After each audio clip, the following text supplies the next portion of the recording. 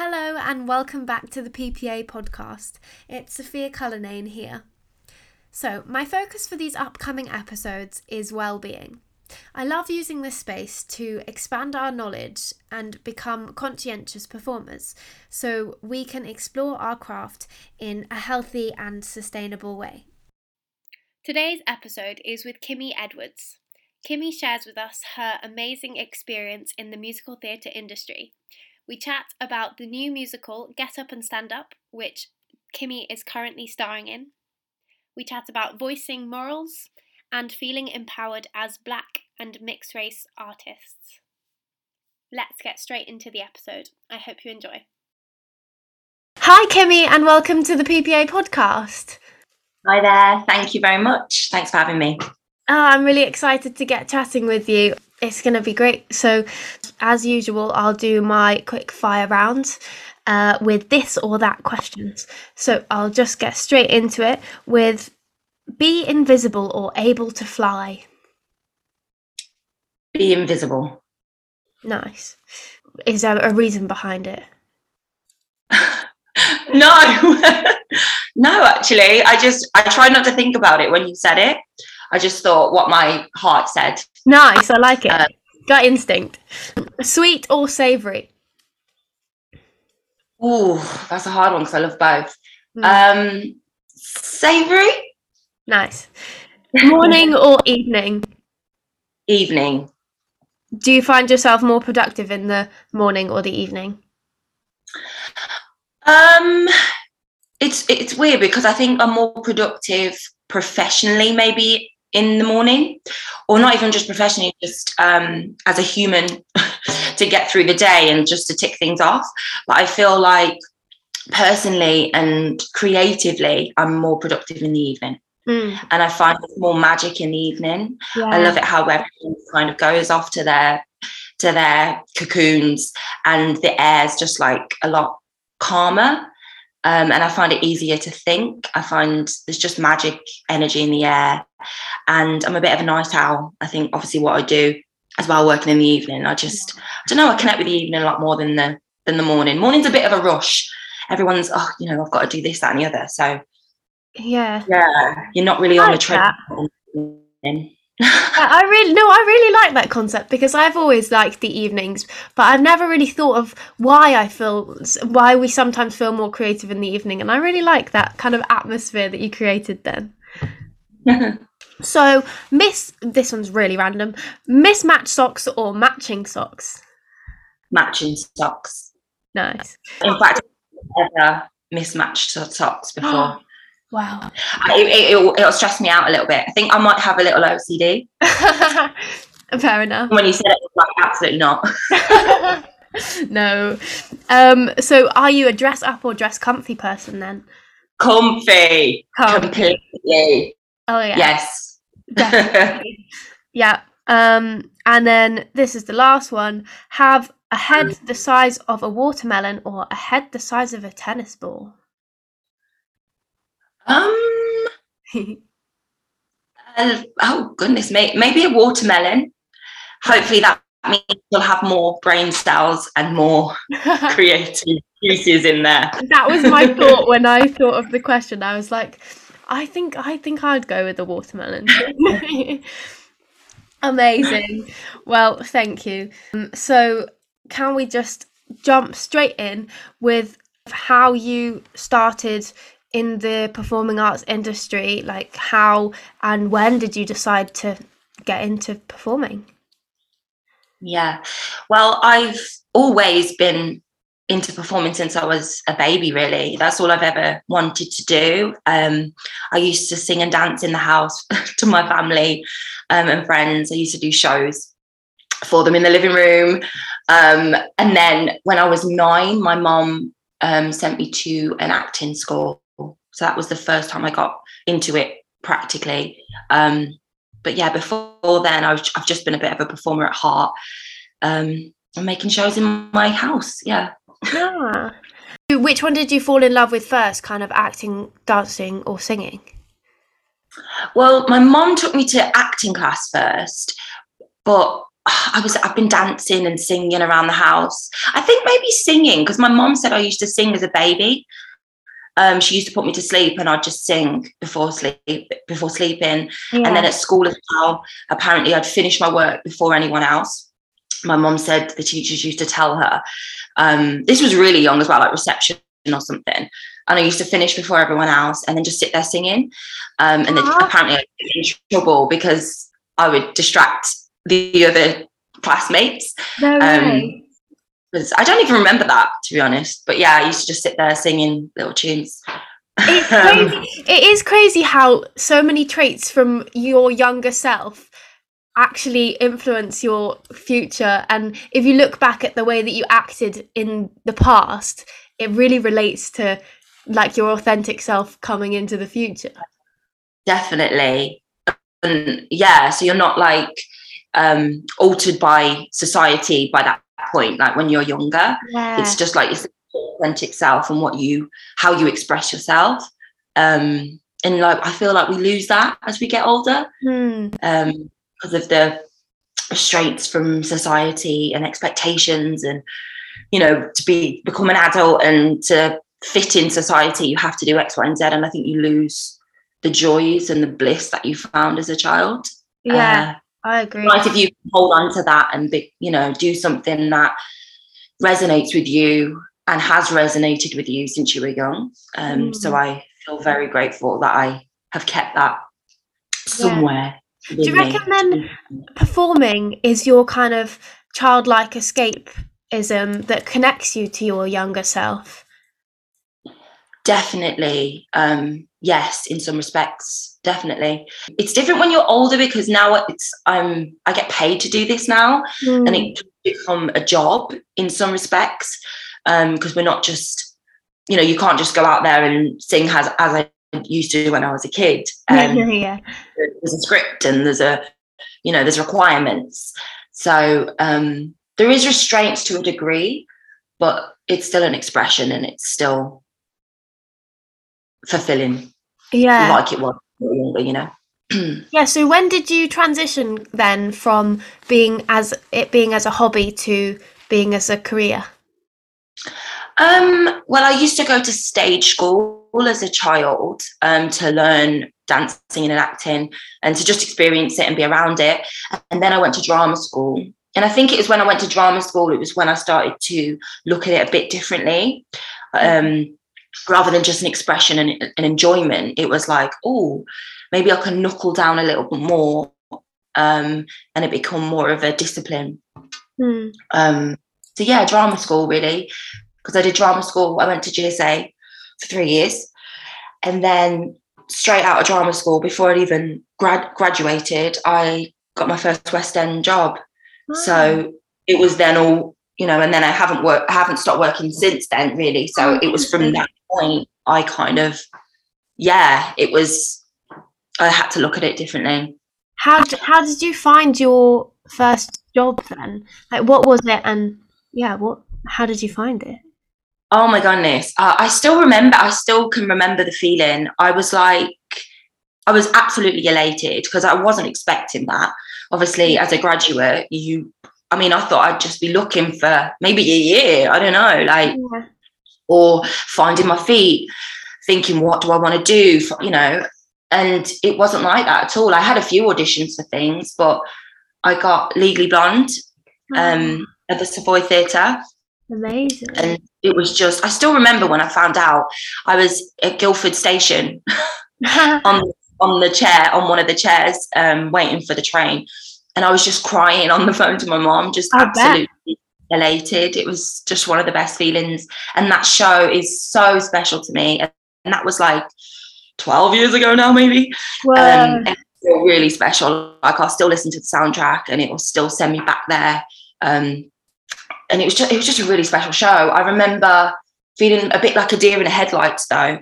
Like, oh my gosh, what am I going to do? Like, and just learning from everyone, I felt like a sponge. I was just learning from everyone and anyone I could. Just getting all because I felt like you learn more on the jobs. I think I learned more on Legally Blonde maybe not more, but just in a different way than learning at GSA. Yeah, I have heard that people always say just being in the environment is sometimes just the best way to learn the craft. Definitely. So how did you cope with the switch then from being a student training to then suddenly out in the big wide world actually working? It was, I guess it was just a fight or flight kind of moment. It was, I didn't really have a choice. I didn't have that transitional period of, now you're in drama school, now you're a graduate, now you're looking for work, now you can hone your skills and then get a job. It was graduate, West End. Yeah. So I didn't really have that, which I think for me, I mean, everyone works differently. I always strive and thrive, on almost stressful situations. And sometimes I don't need that break. I don't need that transitional period to find my feet. I like to go straight in and surprise myself. That's when I feel I work at my best under pressure. That's what I meant to say. I work best under pressure. Is there anything that you do to work well under pressure, or is it just something that kind of comes naturally? I think when I want to do something, I'm quite narrow-minded. Like I remember Legally Blonde, I remember my auditions. It was really intense audition period. Just because I got it, it doesn't mean it was easy to get, you know. I had 9 rounds, and I remember they threw like every role under the sun at me. And I remember, I think I had like 4 roles to do, and with loads of material, had like 3 scenes each role, 3 songs to do. And then the night before, I think my final, they sent me Paulette material, and I think it was like 2 more scenes and 2 more songs. And I didn't panic. I was like, it's what it is. And I learned quickly anyway. And I only had a few hours. They sent it me at like maybe 4 o'clock that evening for like 11 o'clock a.m. audition the next morning. Wow. And I just sat there all night learning it. Learning it. I wouldn't do anything else. I just honed in, narrow-minded on that goal, and I'm going to learn this. I guess I enjoy it, you know. If you enjoy something, that's all I cared about. I didn't care about doing anything else. I'm learning this, and I'm going to be the best I can be. And then regardless of the outcome, I know I've given my all. Yeah. So that's a really good way. Yeah. It's kind of linking to that thing of you can only control what you can control. And you knew that if you put your time into learning this, then if it's meant for you, then it would come for you because you put your everything into it. Completely. And I think that's how I deal with rejection as well, because in this industry you have to manage rejection because it's going to come to you, you know. We put ourselves up for rejection all the time. And that is the biggest one for me. As long as I know I've put 110% into my auditioning, then whatever the outcome, I can't be angry at myself. And like you say, it's either for me or it's not for me. But if it's for me and I haven't put the work in and I don't get it, then I'm angry at myself. So what I can control is how much effort I put in. So as long as I've done that, then I just let go and let the universe give me what's right for me. Yeah, definitely. I feel like I relate to that. It's something that I'm striving for, is to be a lot more like, well, there's no need to stress. Just you control what you can control, and if it's meant for you, it will come for you. Completely. So yeah, I like that way of working. So yeah, after Legally Blonde, how have you found the industry then? So you said you just you luckily got more jobs. Yeah, like I said, I haven't stopped working since that. Wow. Since Legally Blonde. To be honest, the only time I stopped working was COVID, like everyone. So I was on this train really of the industry. I did Legally Blonde, then I went straight into Tommy, then Hairspray, then Ghost, then Memphis. Then I did a pantomime, then I did In the Heights, then I did Dreamgirls for 2.5 years. And then then Kiss Me Kate. I'm just reading off my CV here. I'm just trying to figure out what I've done. Yeah, it's amazing. And then Tina, and then COVID hit. So up until that point, I was on, like I say, the industry train. I was just doing show after show after show after show after show after show. So I didn't have time to kind of think about anything. I never sat in my achievements. Because I also won an award in Dreamgirls as well. I won an IARA award for female stage performer. For my Michelle Morris, which was incredible. I was so grateful for that. But like I said, I'm always on to the next. I never sit in and think about my achievements or think about the shows I've done. And I didn't. I was always, okay, tick next, on to the next show, on to the next show. And then COVID happened and it gave me a chance to reflect on everything I'd done. So I was so grateful, to be honest. I was really grateful for the lockdown because, like I said, I could actually think about and appreciate all the work I'd done and all the shows I'd done. And all the lessons I'd learned along the way. Yeah, definitely. I think that's something that's so relatable to performers, is that I feel like as performers and creatives, we're such high achievers and we're kind of always striving for the next goal. I know I can relate to that myself. I achieve something and I'm like, what's next?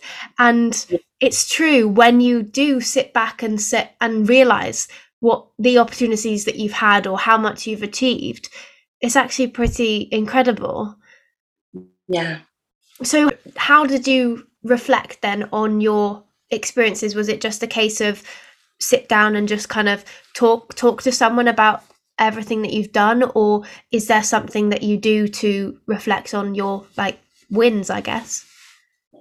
Well, I do this thing in every single show I've done. I've got a poster. I have a poster of the show and I get it signed by the company. And I used to just roll them up and put them in my storage or something.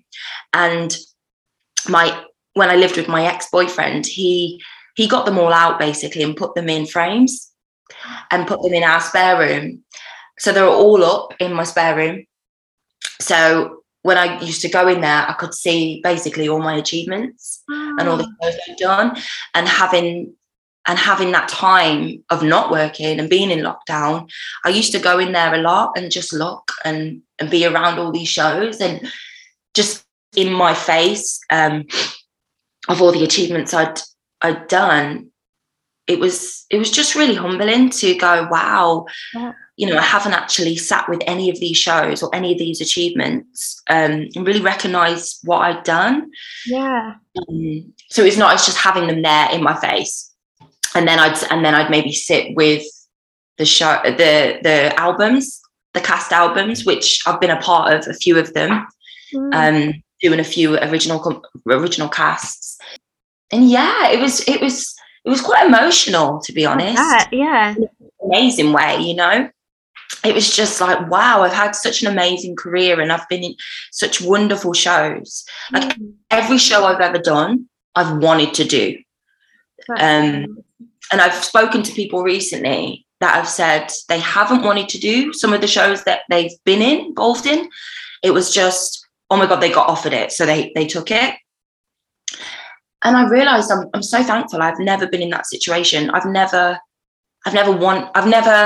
auditioned for a job I've not wanted, and I've never gotten a job I've not wanted. If I want something, I work really hard for it and I wanted it so bad, and then I've got it. So I was really grateful for that experience, just to be able to do things I've really wanted to do. That's amazing. And it just shows that you really, by taking the time to reflect, you've really appreciated everything that you've had. So now you're in the new Bob Marley musical, Get Up and Stand Up. How's that going for you? I absolutely love it. I'm not going to lie. This one was more of a personal endeavour rather than a professional. I'm Jamaican. My dad's from Jamaica. So when I heard about this coming out, I had to be involved, no matter how. I was like, I need to be in the show. I will do anything. I'll dress, I'll be a wiggy, I'll do anything. I just want to be involved in this show. It was really important to me to be involved. I think I wanted to do it for my dad as well. Yeah, I wanted to get it for my dad. I wanted him to come and watch his daughter in a Jamaican show. Yeah, it was very important for me to get it. And I think that passion must have just driven you so hard that you did it. Yeah. So passion does take you places. Oh my goodness, completely. Yeah. Like I say, when I want something, I'm quite narrow-minded. Like I say, what you can control. So my effort and my passion and all the work I did, that's all I focused on. And yeah, if I didn't get it, I would have been gutted, but I know I put everything I could into it. But I'm just grateful that I did get it, because it was a massive, like I say, endeavour to be a part of. Yeah. So yeah. And the musical opened in Black History Month, didn't it?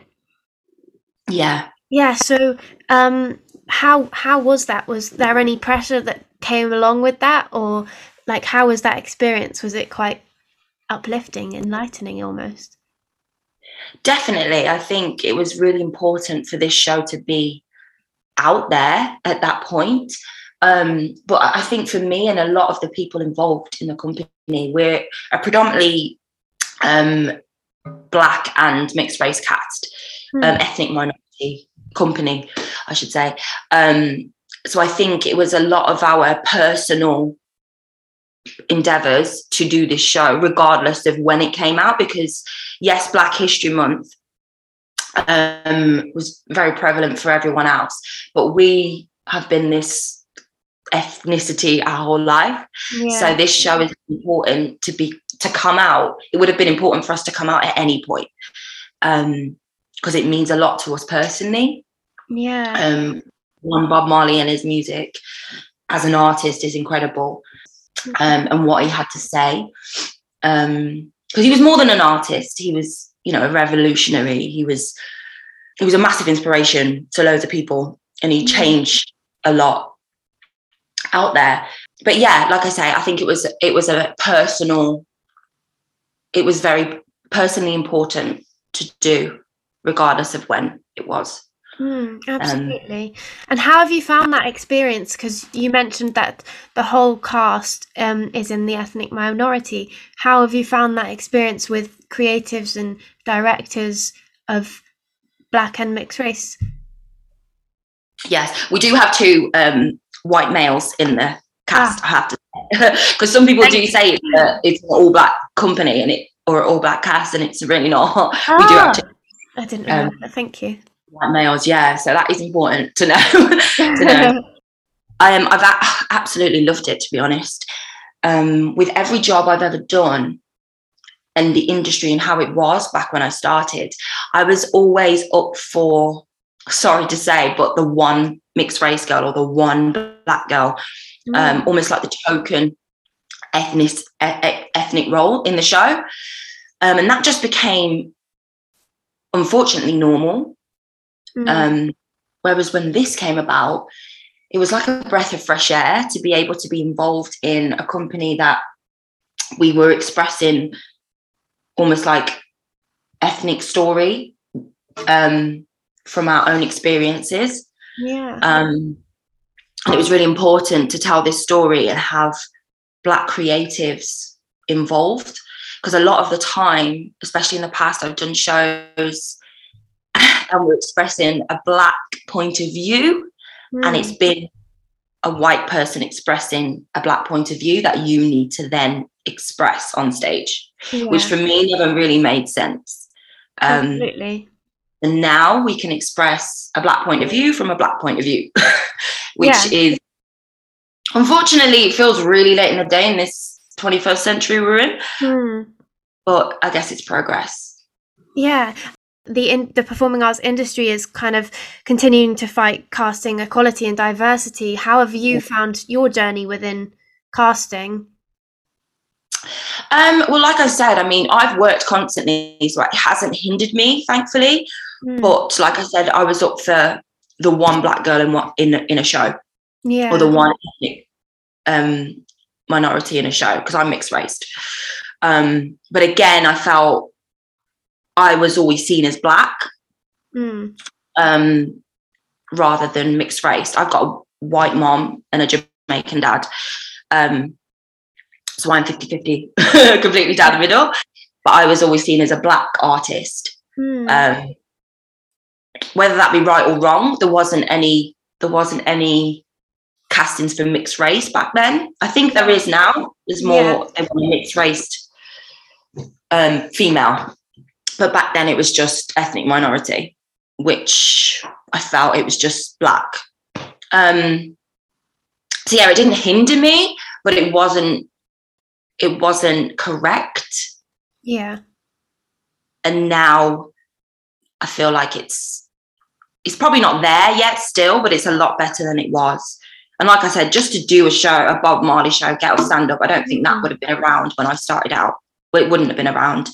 And if it was around, I think there would have been a lot more white creatives and a lot of more white people in the company in charge of how this story was told. And that would have just been a given. And I think that's wrong. Yeah, it's empowering to hear the side of the story from people who may have personal experiences, and especially the Bob Marley story is such an incredible story that needs to be told. And yeah, it must be such an incredible experience to be part of that.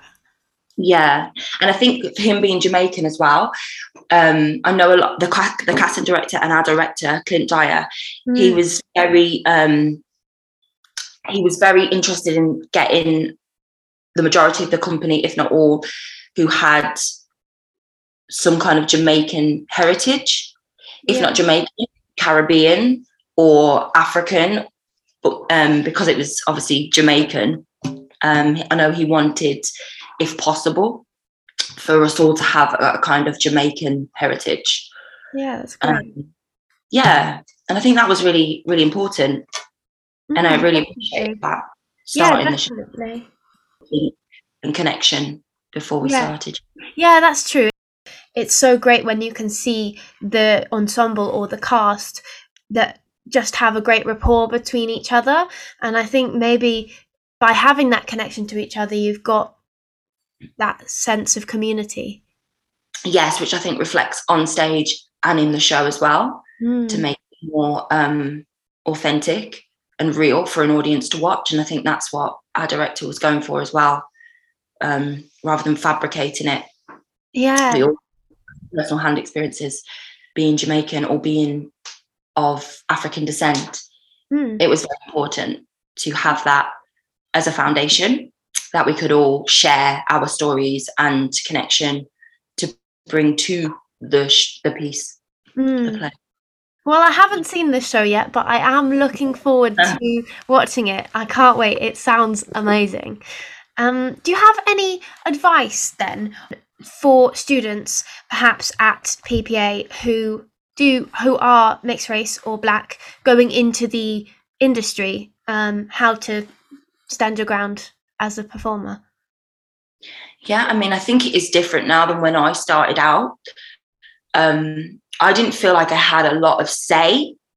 If I was uncomfortable with a breakdown, say, I don't think I felt confident enough to be able to say anything. But I think now it's very different with the whole Black Lives Matter thing and where the industry's gotten to now. I think it's important to know who you are, look within and know who you are and what kind of performer you want to be, and then make that very clear with the auditions you're going up for. Go up for things you actually want to go up for, and feel confident enough to, if something feels uncomfortable, like a breakdown, say, or if you're in the audition room and something goes against your morals or whatever, feel comfortable enough to voice that in the room, voice that to the casting director, your agent, the director, whoever, just to save yourself and protect yourself. And I think it's very important to do that from the get-go, rather than not saying something because you feel disempowered. Absolutely. empower yourself now from the start. So then we set a precedent for how the industry is going to go. Yeah. Yeah. I think that's great, is trying to give performers more of a voice and having the confidence to speak up, and if something doesn't fit your morals, say so. Because I think often there's that fear. I mean, I can't speak from personal experience, but I think there must be a fear of, will it affect my role? Will it affect whether I get cast if I speak up about this? Will they think I'm a opinionated person that I don't want to work with you? If that makes sense. Completely. Yes. And that's how I felt in the past when I first started out in my career. A lot of auditions, I did feel uncomfortable if I was up for a role of my ethnicity and a white person was telling me how to do that. I'd feel a bit uncomfortable. Someone of white ethnicity telling me how to be my ethnicity. Yeah. I thought was, but I wouldn't say anything because I would fear that affecting me getting the role. Yeah. So I wouldn't say anything, which I think is wrong. You know, I think we need to improve that. I think it definitely has improved. Like I say, in my show now, I was in the audition room with Black people reading Black roles, which shouldn't be unusual. Yeah, but it was absolutely. It was brilliant. I felt so comfortable, and it just felt right, you know. And I think that's important to, like I say from the beginning, if there's something you don't feel right, to express. Yeah, definitely. Absolutely. And I think the more we raise awareness about things like this and just educating people, I think the more it will come to the forefront and people will start speaking out and listening. We have the power, you know. I think as performers, we have felt less than or disempowered, and that the casting directors and the creatives are almost on top, and you just have to, we're lucky to get a job, you know. Whereas actually they need us, and I think that's very important to remember. They need us to put on a show, you know, and you're actually more powerful than you believe and you've been told to feel. So it's just about using your voice in the right way, and staying true to yourself, true to your morals, true to what you want, and true to what you want to see be the change in this industry for the better. Yeah, absolutely. Well, I think that's an absolutely fantastic place to end it. So thank you so much for all your knowledge and wisdom and experience, and for sharing that with us. I think it's so valuable to just hear from you and your life experience. Thank you. Thanks for having me. You're very welcome. Go through everything again. Yeah, it's almost that reflection and celebration of your career again, isn't it? Yeah, so thank you. You're very welcome. Well, thank you, and bye.